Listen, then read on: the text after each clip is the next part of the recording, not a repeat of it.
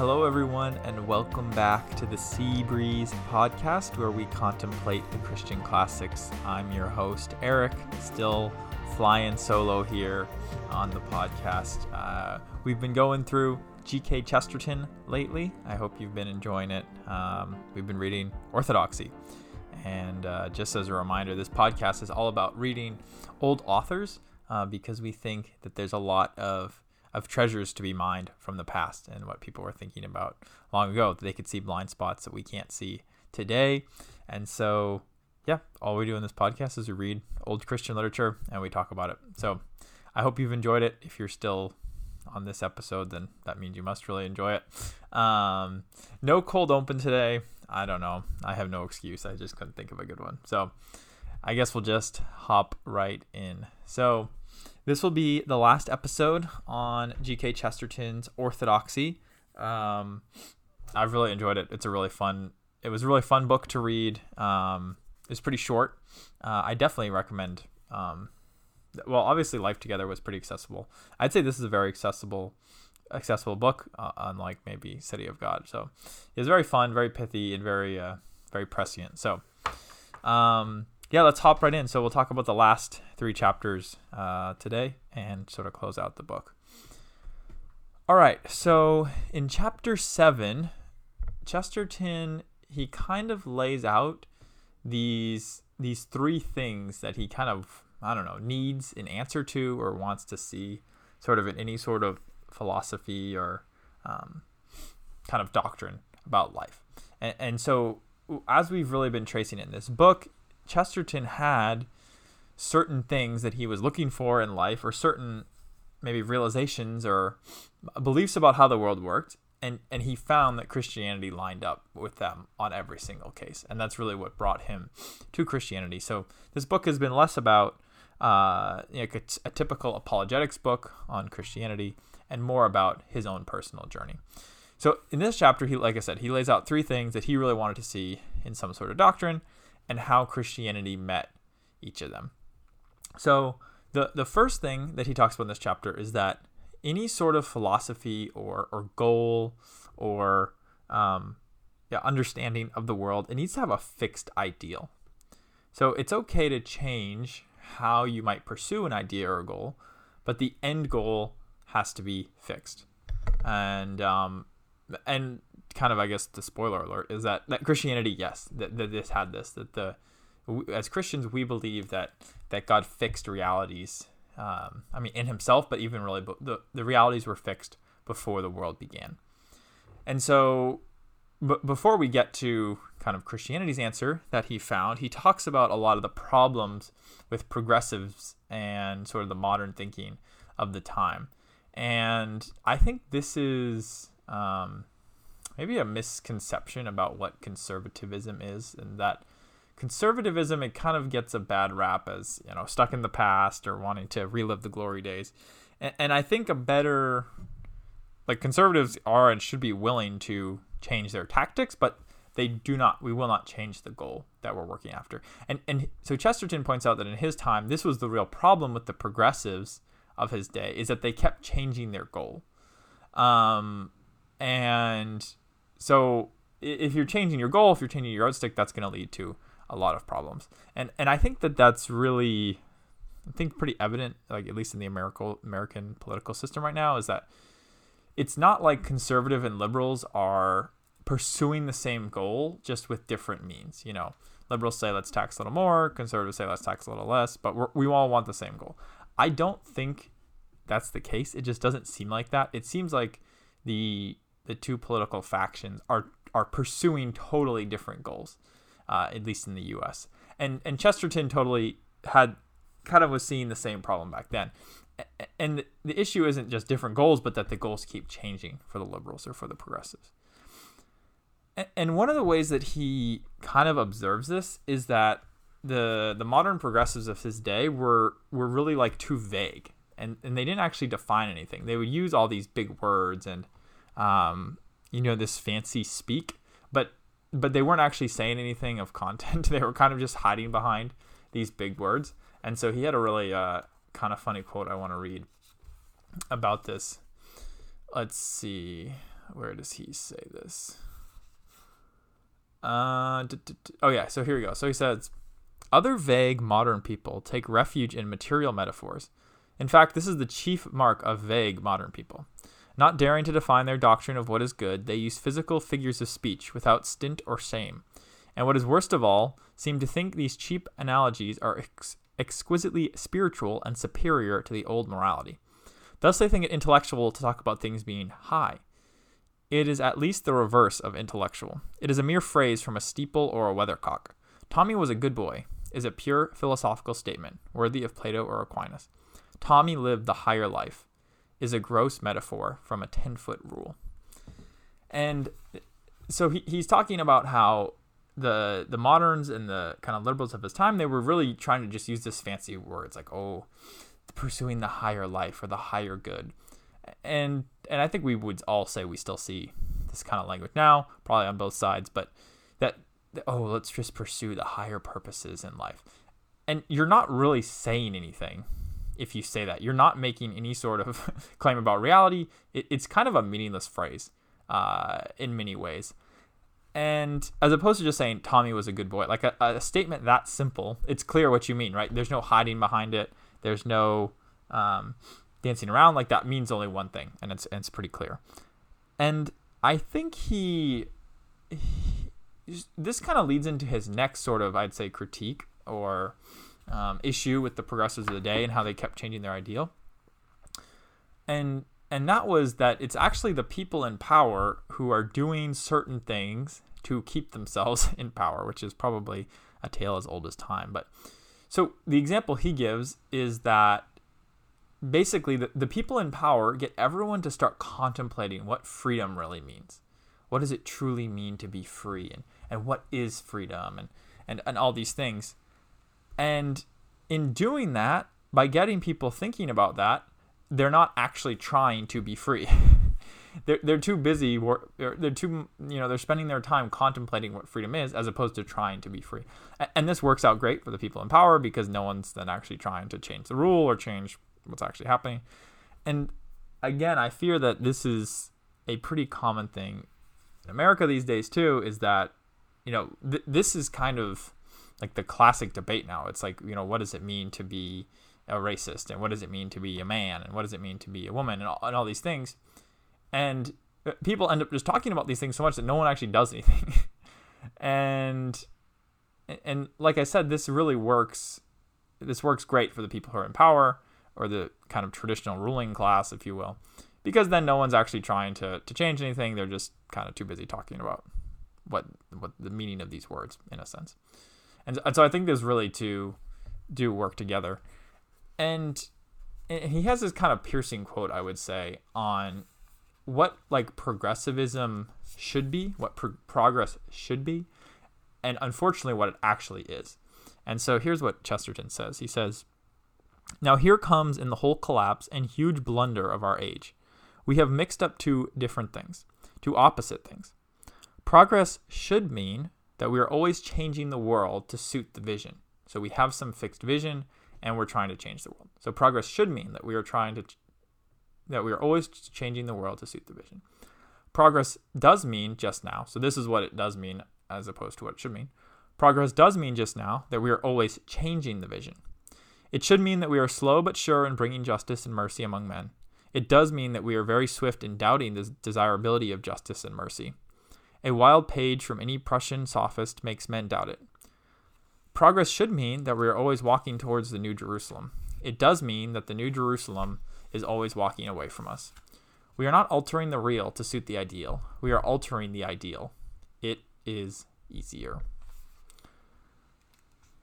I think the quote kind of speaks for itself, but he's saying, like, yes, if we literally, this kind of harkens back to what he's talking about with love. Like, if we really have a vision and an ideal that we love, that we will always be, actually changing things and always seeking to improve and really change the world to fit this vision better. But he says instead what has happened is the easier thing to do, that's a lot of work. If you want to see a change in your city or your town or your family or in yourself, that takes a lot of work to do that. And so what he's saying is it's actually just easier to, let's just tweak the vision and that will be a lot easier. And, we really won't have to do anything. It won't take much work. And so what has happened is people have been making, quote, progress on the vision as opposed to the means of achieving that vision. And this is really a huge problem. I think it's clear why this is a problem. And like I said, he found that in Christianity, the vision of what we're working for is fixed. God has promised what the future looks like, that he will return and redeem all things, and there will be a new heavens and a new earth. So he's fixed that. He's fixed the truths of the world. He's fixed the morality of the world. And so each age is going to have different ways that it tries to pursue those, and we're always going to be, changing our neighborhoods and our families to try to reach that goal. But we know what the end is. We have that fixed. And that really appealed to Chesterton. So the second thing that he wanted in his kind of ideal philosophy, so the first, again, was a fixed ideal. The second thing he wanted was that we need to basically be pursuing beauty, and that he wants this beauty to have an artist. And so he's going to talk a little bit here about beauty, and he talks about how he thinks that this ideal of perfection that we should be chasing, it needs to be like a picture. It needs to be composite and three-dimensional and multi-layered, if you will, and not just flat. And he wants something that's so beautiful that it requires an artist to make it beautiful and to push it forward, not merely some impersonal force. That we should be moving towards this beauty and this complexity. And so this is, I think we can see how this is in contrast to the people of his day and the people still today that, if we think about, capital E evolution as just a way to explain the entire world, or materialism, these are very impersonal forces. And he's saying, I want something so beautiful. I want to be pursuing something so beautiful that it would require an artist. It reminds me of, it's something I've thought about, is that whenever I, see something beautiful in nature, or an animal, or watch some, cool nature documentary, to me, the insinuation that this was merely, random mutations over millions and millions of years is insulting to our God. It's insulting to our Creator that there are so many species, that they are so beautiful, that they're so intricate, that they're so different.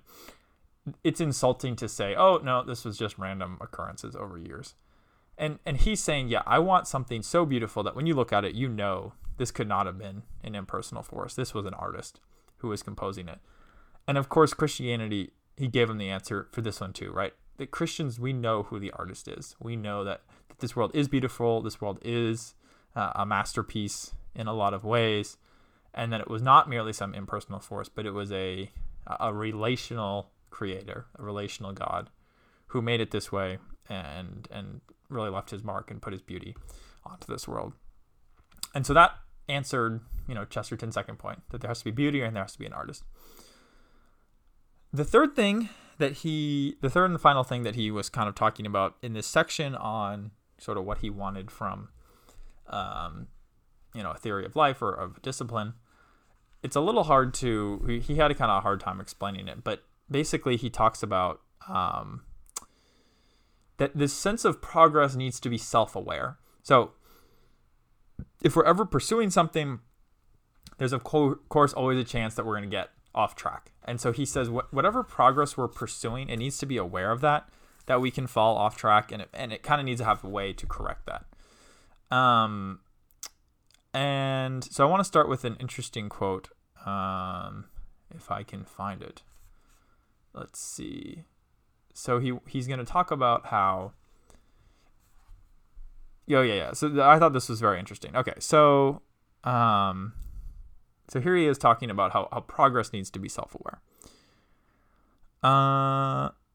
Okay. Just recently, some of us have seen, not slowly but with a start, that they are obviously nothing of the kind. They are, by the nature of the case, the hobbies of a few rich men. We have not any need to rebel against antiquity. We have to rebel against novelty. It is the new rulers, the capitalist or the editor, who really hold up the modern world. There is no fear that a modern king will attempt to override the Constitution. It is more likely that he will ignore the Constitution and work behind its back. He will take no advantage of his kingly power. It is more likely that he will take advantage of his kingly powerlessness, of the fact that he is free from criticism and publicity. For the king is the most private person of our time.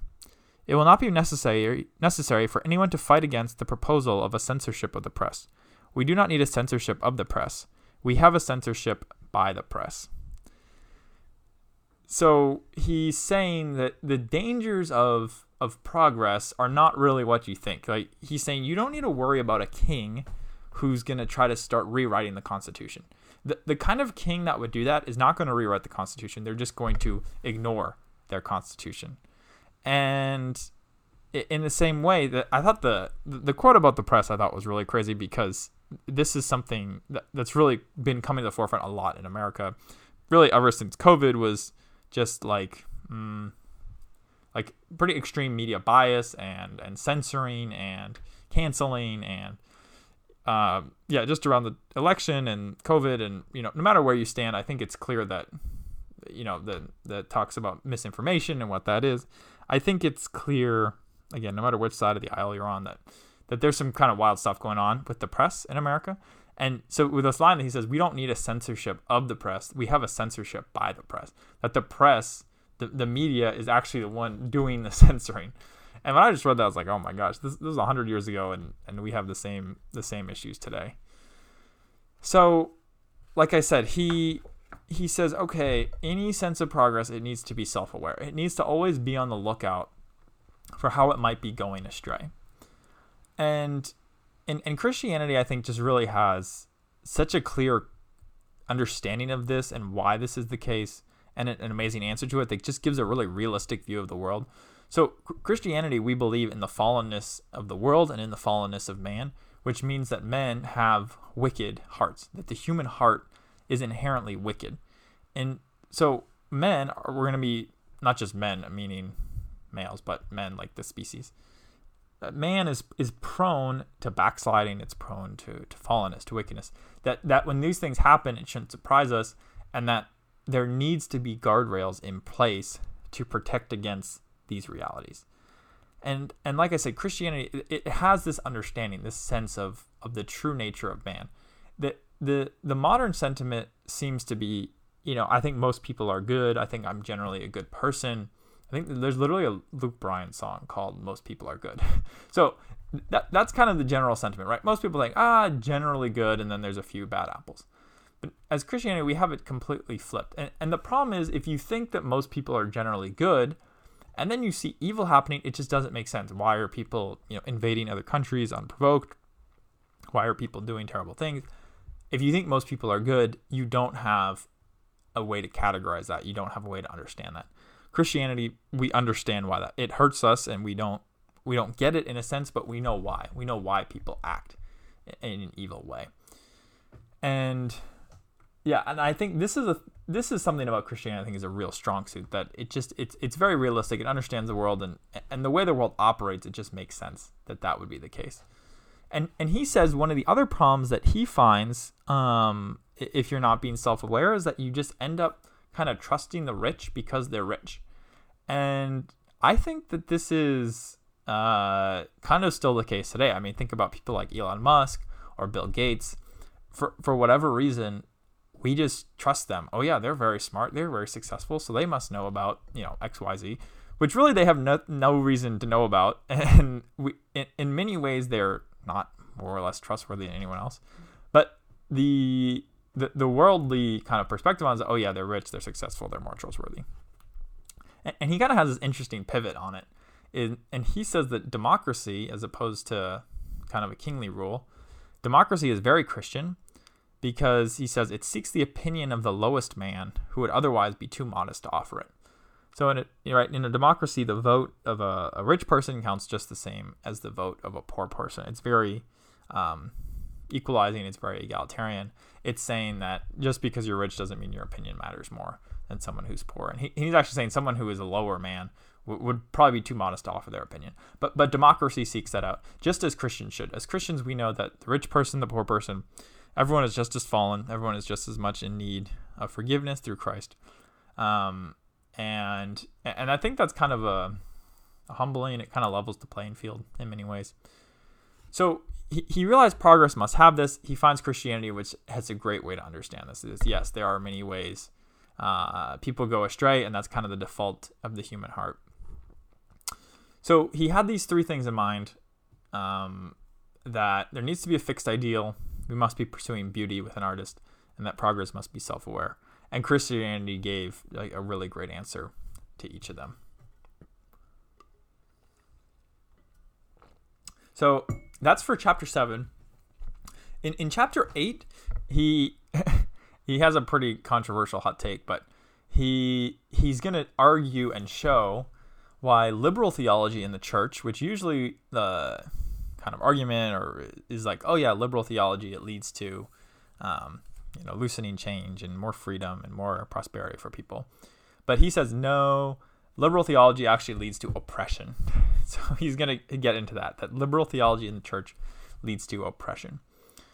And first, I think this will come up a little bit later, but he starts with this kind of funny point that it's similar to the point about we use really vague concepts that don't actually mean anything.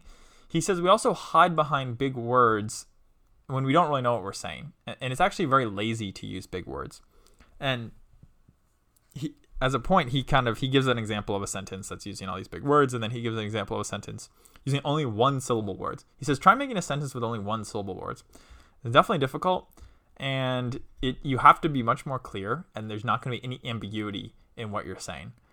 And I think we totally see this today, that there's so many big words that people kind of toss around, probably without even knowing what they mean. I mean, think about all the labels that are kind of used in, even on both sides, whether it's calling someone a racist, whether it's calling someone, like a sheep or whatever.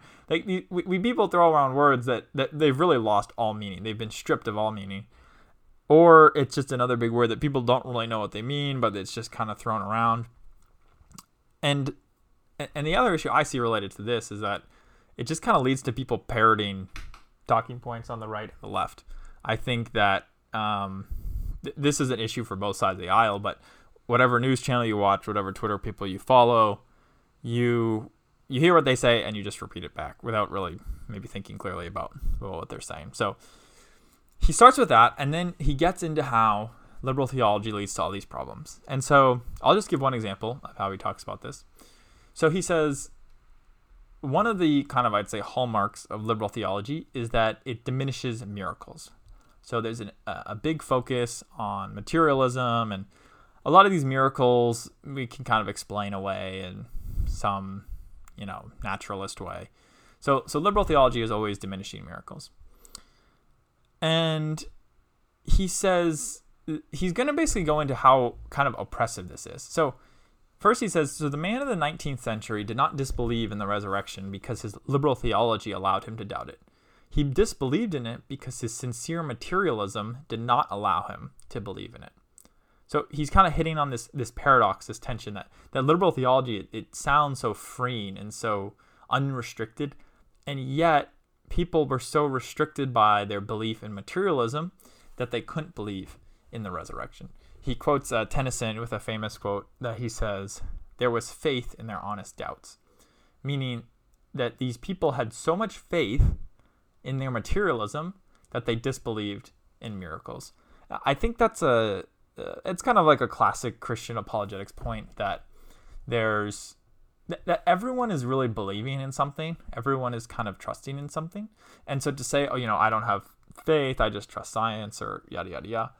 No, like in a sense, you're having faith in science. He's saying you have faith in materialism, that there's nothing immaterial in this world. And that's why you're disbelieving in miracles. So liberal theology here doesn't lead to more freedom. It actually leads to less freedom. So there's nothing... It's so contrary to what it's arguing for. And it turns out to be very oppressive. And another way he shows this is, if liberal theology was really providing what it promised and that there was more freedom, then it should lead to some people basically believing in too many miracles. Like they think, let's add a bunch of miracles and believe in too many, and let's take it to that extreme. So that would be the extreme, maybe one way, that there's too many miracles. And some people would go the other way and say, okay, no, there's not really that many miracles. We can kind of explain away some of these. So true liberal theology would lead to that. Some people on one extreme, some people on the other extreme. But in fact, it's only led to, liberal theology has only led to people disbelieving in miracles. And in this way, it's really kind of a quite oppressive theology, which I think is kind of piercing, kind of sharp, and in that it's promising one thing, and it's not just not delivering on that promise of freedom and lack of oppression, but it's providing the exact opposite, that this supposedly freeing theology is actually leading to oppression. And I'll finish this part on this quote that he has. So Chesterton says, "This, as I say, is the lightest and most evident case. The assumption that there is something in the doubt of miracles akin to liberality or reform is literally the opposite of the truth. If a man cannot believe in miracles, there is an end of the matter. He is not particularly liberal, but he is perfectly honorable and logical, which are much better things. But if he can believe in miracles, he is certainly the more liberal for doing so, because they mean, first, the freedom of the soul, and secondly, its control over the tyranny of circumstance." So that line where he says, the assumption that there is something in the doubt of miracles akin to liberality or reform is literally the opposite of the truth. Literally the opposite of the truth. There is nothing liberal, there is nothing progressive about doubting miracles. Actually, it's quite the contrary. The other main point that he has from chapter 8 is addressing this point where kind of people think that all religions are really the same. You know, they're just kind of different paths leading to the same God. And he points out something very interesting, that, yeah, there's actually some things about religions that are really similar. For example, almost every religion has priests who make some sort of offering to the gods. They all have rituals. That there are these certain similarities between different religions. But the teachings are so fundamentally different. And this is, I think, pretty frustrating for Christians or for anyone. It's like, to say that all these religions are teaching similar things is just not true if you kind of get into it. And so he kind of he has this sort of savage dismantleization of this, where someone was arguing that Christ and Buddha were really similar, and he read this book basically on someone who was explaining how Christ and Buddha were so similar, and I'll just read how he responds to this. So he's responding to the reasons that Christ and Buddha are similar. So the reasons were of two kinds: resemblance that meant nothing because they were common to all humanity, and resemblances which were not resemblances at all. The author solemnly explained that the two creeds, Christianity and Buddhism, were alike in things in which all creeds are alike, or else he described them as alike in some point in which they are quite obviously different. Thus, as a case of the first class, he said that both Christ and Buddha were called by the divine voice coming out of the sky, as if you would expect the divine voice to come out of the coal cellar. Or again, it was gravely urged that these two Eastern teachers, by a singular coincidence, both had to do with the washing of feet. You might as well say that it was a remarkable coincidence that they both had feet to wash. And so then he kind of goes on. I thought that was so funny that someone's like, yeah, you know, Christ and Buddha, they're very similar. They both were called by God from the sky. And he's like, well, where did you expect God to call him from? You know, the coal cellar. So these similarities, that's just kind of ridiculous. Like, that's every single creed or every single God talks from the sky. That doesn't mean anything about their similarities.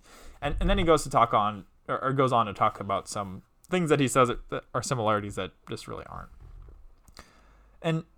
And he then gets into some really beautiful just points of Christianity that are so different from other religions that no religion really comes close to, that our God actually revolted against God, that our God abandoned God at the cross and at the garden, that there's no other religion where God gave up himself to love his people, where God abandoned himself, where God took on a worse circumstance than his people. And I was just reflecting about this, I don't know, maybe it was a few weeks ago, but if I really am and was guilty in God's eyes, and God really did come down to die and suffer, you know, a horrible death in my place, and really did rise again, then anything he asks I will do. I want to follow that man. I want to follow that God who gave himself up for me. And no other religion has that. No other religion comes close to that kind of God, to that kind of love. So that's chapter 8. He's dismissing these ideas of liberal theology and, oh yes, all religions are kind of similar, and he's really showing that that these ideas are kind of bankrupt. So lastly, chapter 9, polishing off the rest of the book, he basically answers kind of I'd say a really standard question too, a classic question that you could have after doing this. He says, all right, maybe I'll give you Christianity has some good points, some nice lessons, but can't we just take the nice lessons, the nice teachings, and then forget about the doctrine? Why can't we just sort of take the parts we like and ignore the sticky parts? And he kind of, he gets this sort of roundabout way to answer this. But he says to him, the reason he believes Christianity is that there's lots of little evidence that sort of adds up. It's not necessarily one silver bullet. It's all sorts of little things that when put together made him believe in Christianity. He says that's kind of true about all things we believe, and I would say that's kind of true. It's very rare that there's just one point that hooks you. It's this kind of innate sense of all these things lining up why we believe something. But first he deals with a few objections to Christianity from sort of different areas. So the first objection he says that people often bring up is that man and beasts are very alike. And so I would say this is definitely from the kind of evolution strain that man and beasts, we came from the same ancestors, and we're really, our genome's 96% the same. We're really not that different. And he's saying, actually the more amazing thing is how different we are from beasts. So let's take apes, which are, supposedly very related to humans. Apes have hands. Okay, you look at an ape, you see its hands, you're like, wow, that looks pretty similar to mine. But apes do totally different things with their hands than we do. Apes do not use their hands in as complex and interesting ways as we do. Apes don't play the violin. Apes can't code. Apes can't paint art. Just because we look at the hands and say, oh, those are kind of similar, the differences are maybe even more amazing between the way we use our hands and the ways apes use their hands. The second objection that often comes up, he says, is that religions, they kind of rose up out of ignorance. People didn't understand how farming worked or how the stars moved or whatever, so they just sort of invented these gods. And now we're much more learned, we understand how the world works, and so we don't really need religions anymore. That's kind of an objection. He has a pretty simple dismissal of that, and he says, we know very little about prehistory, by definition. So prehistory is the time before writing. We call that prehistory. So by definition, there is no writing about prehistory, so we know very little about it. So to say that religions rose up out of ignorance in prehistory is a ridiculous statement, because we just don't have really any information about prehistory in many regards. The last objection that he talks about here is that priests, or you could maybe say the religious class or whatever, make the world a very gloomy place. I think we've all heard that the pastors, the priests, they're just killjoys. People are trying to have fun, and the pastors are just out there, or the priests are just out there trying to hit on everyone's joy. There's some quote, I wish I could remember who said it, who says a Puritan is someone who fears that someone somewhere is having fun. This idea that Puritans and priests, they're anti-fun. And again, he has a pretty funny response to this too. He says, actually, if you look at Catholic countries, who are known for their priests, obviously, they eat a lot, they drink a lot, they dance a lot, and they have a lot of fun. And so to say that priests have made the world a gloomy place, if you look at the places with the most priests, they actually seem to have a lot of fun. So I'm certainly not endorsing the Catholic priests here. I'm not certainly endorsing their this lifestyle or anything. It's just kind of a funny point that there's this dissonance between what people are arguing and what is actually true. And this is something that he'll talk about kind of too at the end, that for anyone, you really need to go to the source and see if things are true. Don't take things secondhand, especially from someone who doesn't believe it. that it's very easy to latch on to sort of stereotypes or truisms or whatever that are passed down, but it's really important to go to the source and see what's going on. So one of the final things that he talks about, again, this is all sort of related to why can't we just take the parts of Christianity we like and toss the other parts. He talks about Christ, and the image that's often painted of Christ is, we see a painting where he has a lamb on his shoulder. We see him saying, "I'm gentle and lowly in heart," which he is. We see him, being kind to children and poor people and sick people. And you can kind of get this image of Christ as some sort of soft-spoken, well put together, kind of fluffy, lightweight guy. And he's like, Christ is anything but that.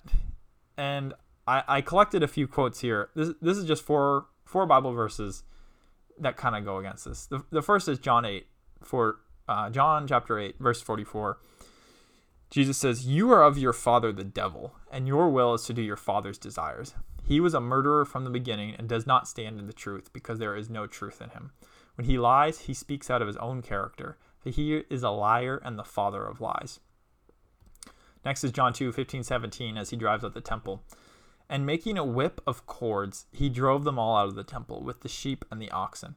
And he poured out the coins of the money changers and overturned their tables. And he told those who sold the pigeons, 'Take these things away. Do not make my father's house a house of trade.'" In Matthew 21:18-19, "In the morning, as he was returning to the city, he became hungry. And seeing a fig tree in the wayside, he went to it and found nothing on it but only leaves. And he said to it, 'May no fruit ever come from you again.' And the fig tree withered at once."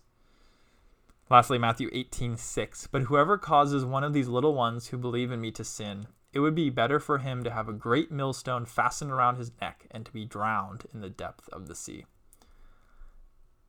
So we can't read these and think that Christ is some sort of soft, pushy teddy bear. And I actually think this is something I've thought about even before reading this in Chesterton, that I think this is perhaps a small weakness in the evangelical church, that there can be sometimes, I think, an overemphasis on Christ's humanity and Christ's kindness, which are true and important, but that we can miss that Jesus is kind of boss in a lot of these things. I mean, we read Revelation, and the description of who Jesus is just incredible. And I think that maybe even a side effect of this is the side of Christ that's often missed, this kind of intense, and he yells at people, calls them the devil, he drives out money changers. This side of Jesus, I think, appeals to men more. And I think if we discussed it more, it might attract more men. The side of Christ that's often talked about the most is tenderness. I think that in general appeals more to women. Not saying always, but in general. And I think we're kind of missing something if we don't sort of take all of who Jesus is. And I think especially the men might be less interested in Jesus if they don't see this side. So again, I think that's one of the really cool things about Christ, is that you can't really pin him down. Just when you think you know what he's like, he'll do something like drive out money changers or have really strong words towards people. So he's always kind of confounding people. He's always, he's hard to pin down, which I think is what makes him such an amazing savior. So last thing, he kind of just gives maybe sort of a final argument on, to the reader, basically, on how to think about these things. So like I said, he says, go to the source to see if things are true. Don't take it secondhand. And especially don't take things secondhand from someone who doesn't believe it. It wouldn't make sense to learn about the Red Sox history from a Yankees fan, right? And he says, there's actually a lot of evidence for supernatural. There's lots of testimony for the supernatural. The only reason you wouldn't end up believing this is that you just had a doctrine against miracles. That there's a sense every single person on earth has doctrines, has creeds about their life, about how they live, about the world. So we need to be aware of that and not kind of pretend like, the religious people, they have their creeds and I just am free or whatever. That's really just not true. And kind of closing up why he says you can't just take the parts of Christianity you like and get rid of the parts you don't. He says, Christianity tells the truth, and Christianity is alive. And in a sense, it's a truth-telling thing. That when you're dealing with Christianity, it's alive, in a sense. It is, it's not just sort of a dead set of doctrines, or some old wisdom, but it's this alive, truth-telling thing. And I really like the way that he ends. So he talks about joy at the end, and he says the kind of the final beauty that he highlights in Christianity is that at the base of Christianity is joy, and that sadness is temporary and sadness is a passing thing. So this is, again, he says, in contrary to the modern. So let me just read this quote. The mass of men have been forced to be gay about the little things, but sad about the big ones. Nevertheless, I offer my last dogma defiantly. It is not native to be man to be so. Man is more himself, man is more man-like, when joy is the fundamental thing in him, and grief the superficial. Melancholy should be an innocent interlude, a tender and figurative frame of mind. Praise should be the permanent pulsation of the soul.